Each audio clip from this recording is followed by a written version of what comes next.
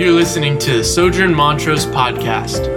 For more sermons and content, go to sojournmontrose.com. We are in the middle of a sermon series entitled Sinners and Saints, in which we're walking through the book of Romans. And today we will continue in chapter 8, which is really the crescendo or the climax of the book of Romans, at least in my mind. But in chapter 6, we saw a really important shift where we looked at essentially the first 6 chapters telling us what God had accomplished for us in the gospel, to really what is it that God is going to accomplish in us? So what is it that's going to change in the people who follow Jesus according to this great good news that has been given to us or revealed to us in Christ Jesus? And so, forgive me if this is redundant, but Romans 8, especially 31 through 39, can only really make sense for us in light of those first 8 chapters. And so chapters 1 through 3, I'm just going to give you one sentence. There's none righteous.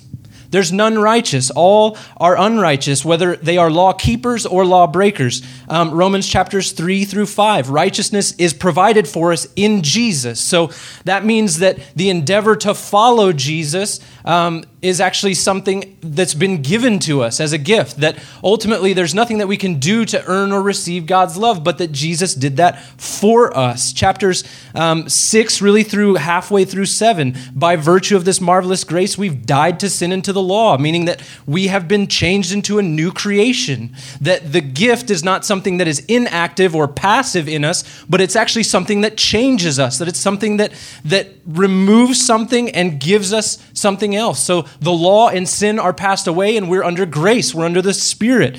And then in the latter half of Romans chapter 7, we see that Paul, an apostle who's writing this letter, who's indwelt by the Spirit, very obviously a Christian, a follower of Jesus, talks about his personal battle with sin. And he says, look, these things that I don't want to do, I do those things. And these things that I don't want to do, I do. Or however that works out. It gets kind of weird. But how can we know that we are secure in him, essentially is what he's asking himself. And then in Romans 8, verse 1, all of that tension is released. Right? So we have this sort of great, sweeping, beautiful telling of the gospel. And Paul comes to the end and says, look, I still deal with sin. I still deal with the flesh. I'm still at war with the body. I still feel hopeless at times. But in Romans 8, verse 1, he says, therefore there is now no condemnation for those who are in Christ Jesus. We are heirs with Christ of the inheritance that is due to him. And Romans chapter 8 goes on to tell us that we will be glorified with him, that suffering is nothing in comparison to the future glory that we obtain in Jesus, that all things work together for our good. Why? Because we can know that he is going to glorify those who call upon his name, that's going to happen. And what we've seen really all throughout the Bible and even all throughout Romans is that what God decrees, meaning what God says will happen, happens, that it comes to pass. And so Paul is so confident in this that in the last verse that we talked about last week, he says, those whom he justified, he also glorified. And so he uses the past tense. Now, all of us know that we're not glorified at this moment, right? Meaning we haven't been set free from sin. We still deal with all the problems of Romans chapter 7. We still deal with this inner turmoil where we say, look, I know I have a new identity in Jesus, but I'm not really behaving like it. My life still is filled with this anguish, this sort of stress, this distress, wondering whether am I really a Christian? Is this really true of me if I continue to do X, Y, and Z? And Paul says, no, you've been glorified. The past tense, that is going to happen. He's so confident in it that he declares it already to have happened. And then we arrive at the text this morning with a simple question. After all of these 8 chapters, what then shall we say to these things? What should we say? What should our response be to this announcement of God's sovereignty working itself out in history for your redemption, for our redemption? today's sermon is accordingly entitled, The Love of Christ.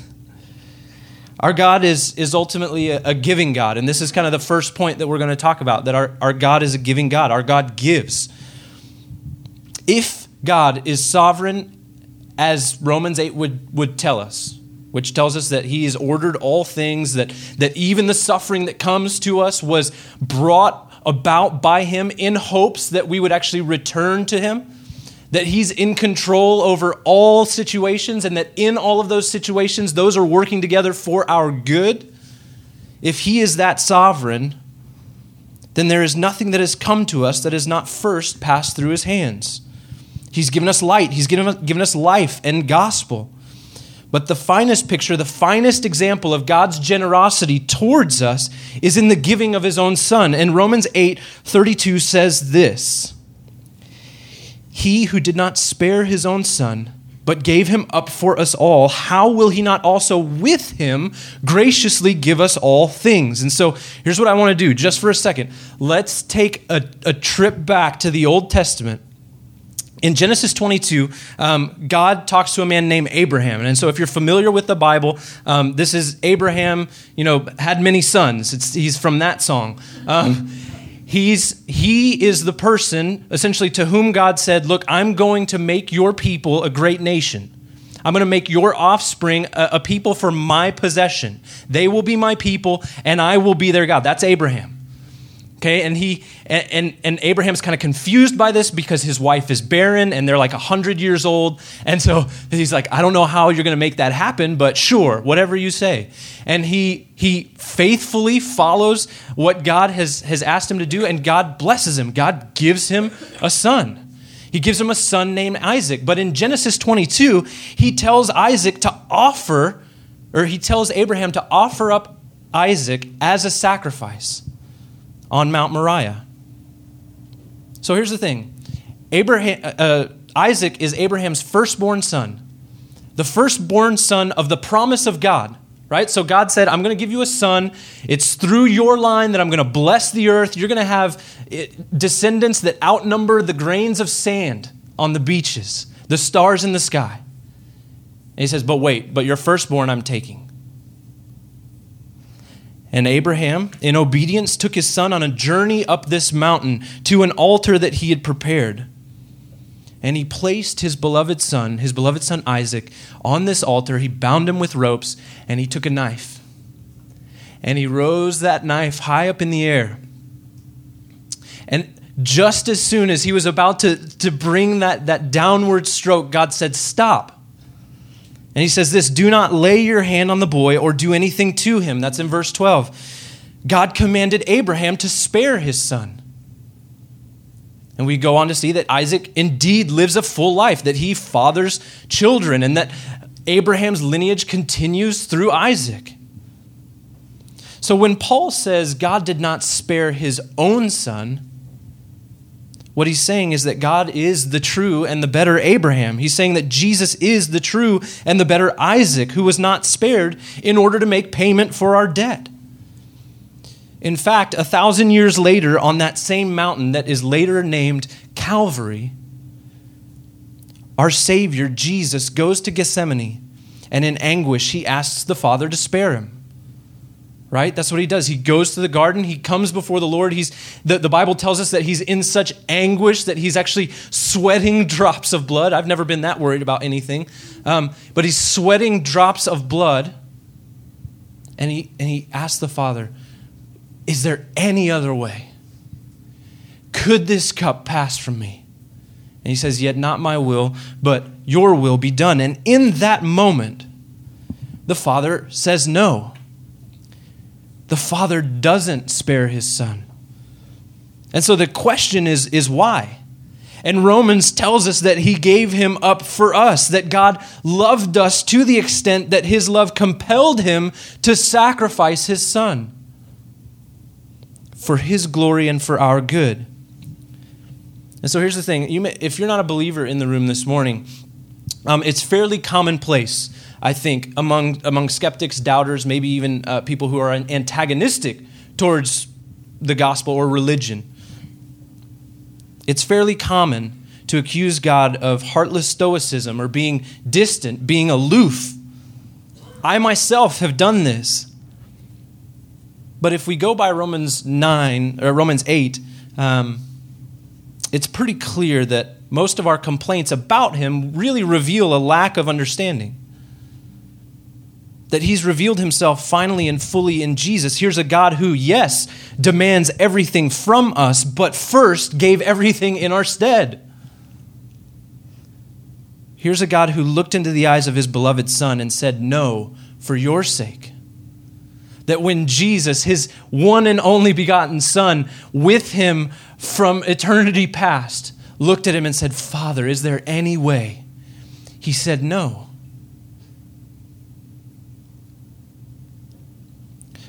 Everything the Bible asks of us has first been done for us. That's the beauty of the gospel. That's the beauty of Christianity. It's what distinguishes us from other religions. Not saying that it makes us better, but it does distinguish us. And so if you're a believer in the room, a God who sacrificed his own Son on our behalf will certainly not withhold that which by comparison is trivial. What I mean by that is that God has already given you Jesus. So God is not a miser. He's not stingy in blessing. He's given you his Son. Freely we have received, right? There's so many things that we're tempted to be discouraged about, maybe something that we don't have or feel like we lack. And yet the Bible tells us that if we, as fathers of our little children, as humans, can give them good gifts when they ask, how much more does the Father give us good gifts? This God. And so the question becomes, should we not be willing to give our lives, our everything, in joyful response to the gift that we've been given? It's simply impossible to be a Christian and be a Scrooge. So what I would encourage you in light of this truth that we're being sort of ushered into by Paul here, is to be generous. Be generous with your time. Be generous with your talents. Be generous with your possessions. Be generous with your finances. See, giving is so much more than just a check once a month. I think that's probably one thing that a lot of people complain about with the church. Oh, the church is all about money. Right? It's just, we just do this so that hopefully you'll throw some cash in the change drawer, and then we'll come back next week and try it again. No, God has called us to give our entire lives in response to this great news, this good news. Everything you've been given by God. He has been gracious. He's been prodigiously gracious to you. And so our God is a God who gives. Well, what's really cool here in all of this, he really gets back to essentially the discourse that we've been talking, which is, what about condemnation? What about this? Paul says, Romans chapter 7, he accuses himself. He says, who's going to deliver me from this body of death? I'm helpless. I am hopeless. And so we come to the court of God. You see, the principal work of Satan in the life of the believer is not necessarily temptation. A lot of us like to picture the devil as this little red guy that just kind of runs around and says, hey, you should do this thing that's really not a good idea. And that's just kind of his motif. Certainly that's part of what he does, but his most effective weapon is accusation. He accuses us in order to take away our assurance, our joy, our hope in Christ. He continually reminds us of our sin. He continually tells us of our shortcomings. He charges us with high treason on a daily basis. But Paul says something really interesting in response in verse 33. He says this, who shall bring any charge against God's elect? It is God who justifies. So Paul says, what charges?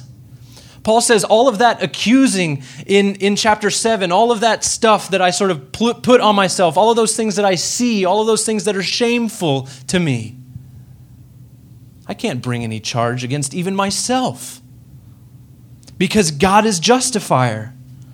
God is justifier and he's the judge. You see, God is in complete control of this whole process. As justifier, he provided his son Jesus to bring us to right standing. As judge, he looked upon us in the clothing of Jesus' justification and found us not guilty, rather worthy. This is not because of anything we've done, but because of everything that Jesus did. And so if you're a believer in the room this morning, think of it this way. Can you bring a charge against Jesus? Jesus himself asked his contemporaries in John 8, he said, "Which of you convicts me of sin?" Nobody answered. Spoiler alert. Right? Jesus couldn't be convicted. They tried to catch him. They did all kinds of little things. They're like, hey, let's just ask this really tricky question. Let's see if he stumbles over himself or whatever it may be. Every single hoop they put in front of him, he jumped right over it. He was blameless. They had to fabricate a charge. He was sinless, so charging him with sin was futile. It was a waste of time. It was a waste of breath. It's just as futile for anyone to lay a charge against you if you're in Christ. It's just as futile. See, in God's court, the court of all courts, the verdict has already been read over you, and it reads blameless. It reads not guilty. It reads justified, righteous. So if you're not a believer, the court of God is the highest court. He is the judge and the justifier. There's no higher tribunal and no other one whose verdict is eternal. So in all of the things that happen in this lifetime, doesn't matter who's told you what, where, when, or why about who you are. None of those are ultimately going to stick or matter. This is why convicts, this is why prisoners, this is why murderers, this is why liars and the greedy and the guilty and the slanderous like me can come before the throne of God. No earthly court can match the conviction or the freedom found in the court of God, because when God pronounces conviction, it's sure and it's certain. And when he pronounces freedom, it's sure and it's certain. God sent his son to cover all the guilt of those who would receive his gift with glad and generous hearts. He longs to pronounce you guiltless. This idea of a cold, aloof, distant, spiteful God is just not true. He longs for you, and he's shown himself to you in Christ. And so the answer to this question of who can bring a charge against the elect is none. Because the only person who's worthy of bringing a charge, the only person whom we've offended in that is God. And God himself has looked upon us and he's already said, it's done. It's finished. And so once we've been justified, who can condemn us? Paul's going to ask that in the very next verse. In 34, he says this, who is to condemn? Christ Jesus is the one who died. More than that, who was raised, who is at the right hand of God, who indeed is interceding for us. You see, Jesus is the only one that can rightly condemn us, and yet Romans tells us that Jesus is simultaneously our judge and our defense attorney. Not only that, Paul goes on to say that he is our intercessor. He's our great high priest, pleading our case before God every minute. How foolish then is it for Christians to worry about the slander of man? You see, here's the thing. God's not saying that people aren't going to bring charges. And he's not saying that there's not going to be condemnation. But what he is saying is that none of those are going to stick. Because in the ultimate court, in the final authority, in the Supreme Court of all Supreme Courts, we've already been judged guiltless. We've already been given our justification. We've already been accredited the works of Jesus in our stead. Stand in this confidence. God is the one who justifies. Christ is the one who died and was raised for our justification. Jesus is the one sitting at the right hand of the Father, and Christ is the one who intercedes for us daily. So here's the thing. It doesn't matter if you're a believer in the room or if you're not a believer in the room. If you are looking for approval, God has given it to you in Christ. We simply receive from that fountain of his mercy. He continues to give it to us daily. He continues. As long as you draw breath, he continues to offer you that mercy. He continues to offer you to drink from that fountain, that water from which you will never thirst. Ultimately, our God is a giving God, and our God's court is the highest court, but our God is most defined, most clearly seen in his love for his people. And his love has been finally, fully, wondrously revealed in Christ Jesus. For those of us that are believers, we've been joined to this love by grace through faith, right? Like that's what the Bible tells us, that we've been joined to the love of Christ by grace through faith, that this was a gift that none of us could earn or do anything other than receive. And here we arrive at the crescendo. Paul asks this question: who shall separate us from the love of Christ? Right? So Paul is telling us, hey, have confidence. Your justification has been secured. You don't have to do anything. You can't earn God's favor, but it's been earned for you. Be confident in that. Because God loves you, he's done this. He's given this to you. And so the final question that Paul asks, if it's by God's love that we've been taken from death into life, if it's by God's love that we've been shown mercy, is there anything that can separate us from this love? Is there a way for me to lose this? Is it safe? Is it secure? Is this something that I can hold on to, or is it something that, like all other things on this earth, is fleeting and will run away from me at a moment's notice? Who shall separate us from the love of Christ?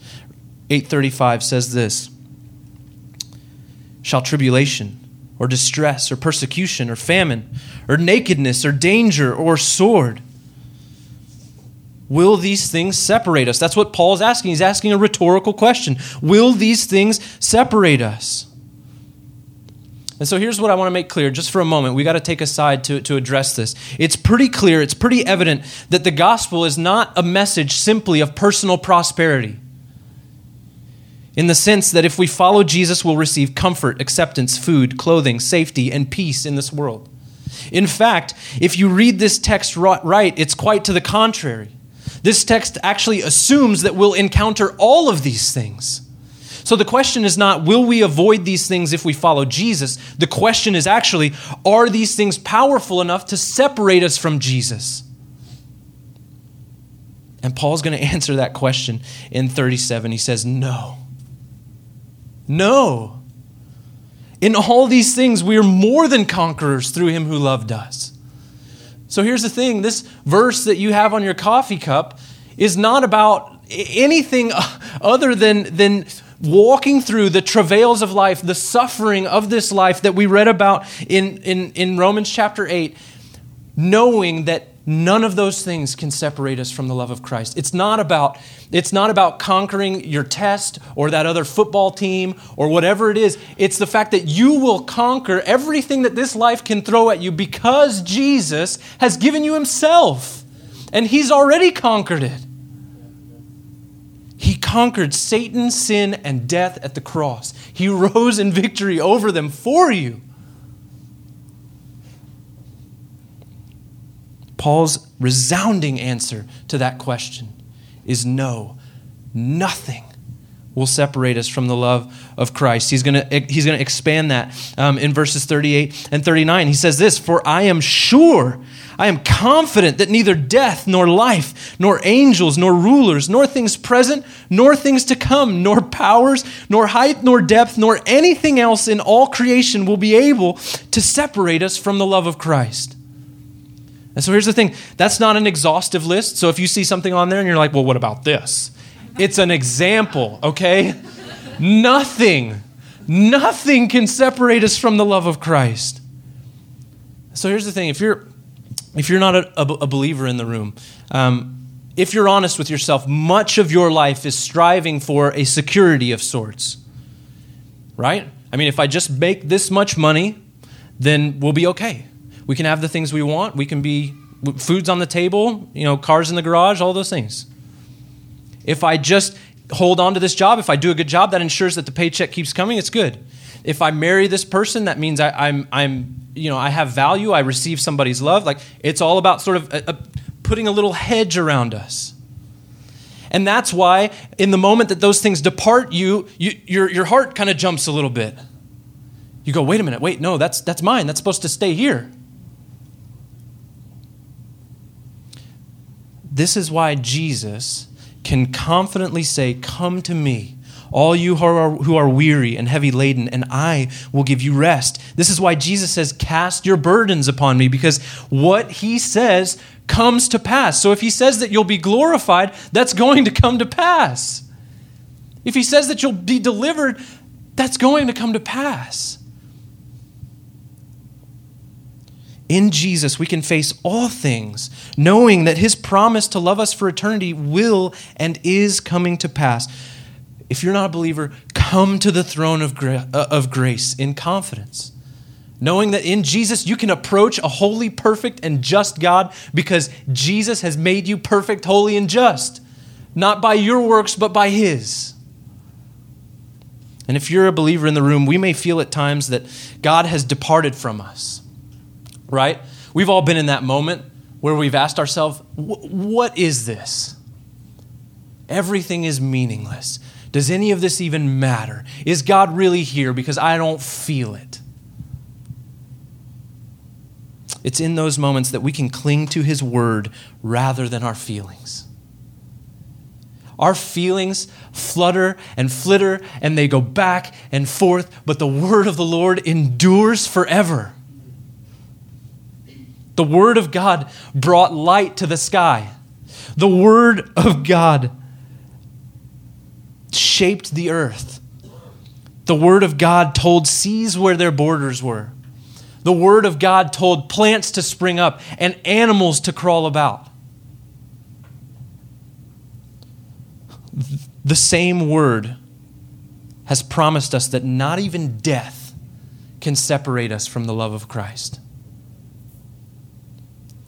So here's the question. Should we not worship him? Should we not proclaim the excellencies of his mercy? Should we not tell the world of his marvelous grace? Look at what he has secured for you. The only thing that is imperishable in all creation has been added unto you, not by your works, but by the works of Jesus. And you can't be separated from it. So here's the thing. That whole adage, once saved, always saved, is true. If you're really saved. It's true. He has promised it. He foreknew you. He predestined you. He called you. He justified you. And he will glorify you. It will happen. There's nothing that can stop it. Nothing can trump the word of God. There's no molecule. There's nothing running loose out there that God's not aware about that's going to come in and steal that from you. What a treasure. What glorious good news. How silly then for us to hold on to all of the things that we like to hold on to as Christians, as though they were meaningful or anything in comparison to this. And if you're new to Sojourn, this is why we're all about Jesus. It's him we've been given. It's him who secures our standing. It's his love that sustains us. It's his love that keeps us. It's because of him that we're conquerors. It's by him we've been saved. And it's because of him that we are safe from anything this world could put against us. Any charge, any condemnation, any possible barrier. We have been loved, redeemed, chosen to be conformed to the image of Christ and to be his possession, not for a day, not for a week, not for a year, but for eternity. This is the God you worship. This is the God you serve, the God that loves you, the God that has cherished you in his Son. Brothers and sisters, this is the message that we proclaim and live by. Christianity is not about following a list of steps to morality or an enhanced version of yourself. It's not your best life now. It's your best life wasn't good enough, and so Jesus gave you a new one. And so my hope and my prayer is that this message, that this good news would be on the tips of our tongues for the sake of the neighborhood of Montrose, because in it there is life and life abundant. In it there is freedom from Satan, sin, and death. In it there is joy and peace and hope. Let's pray.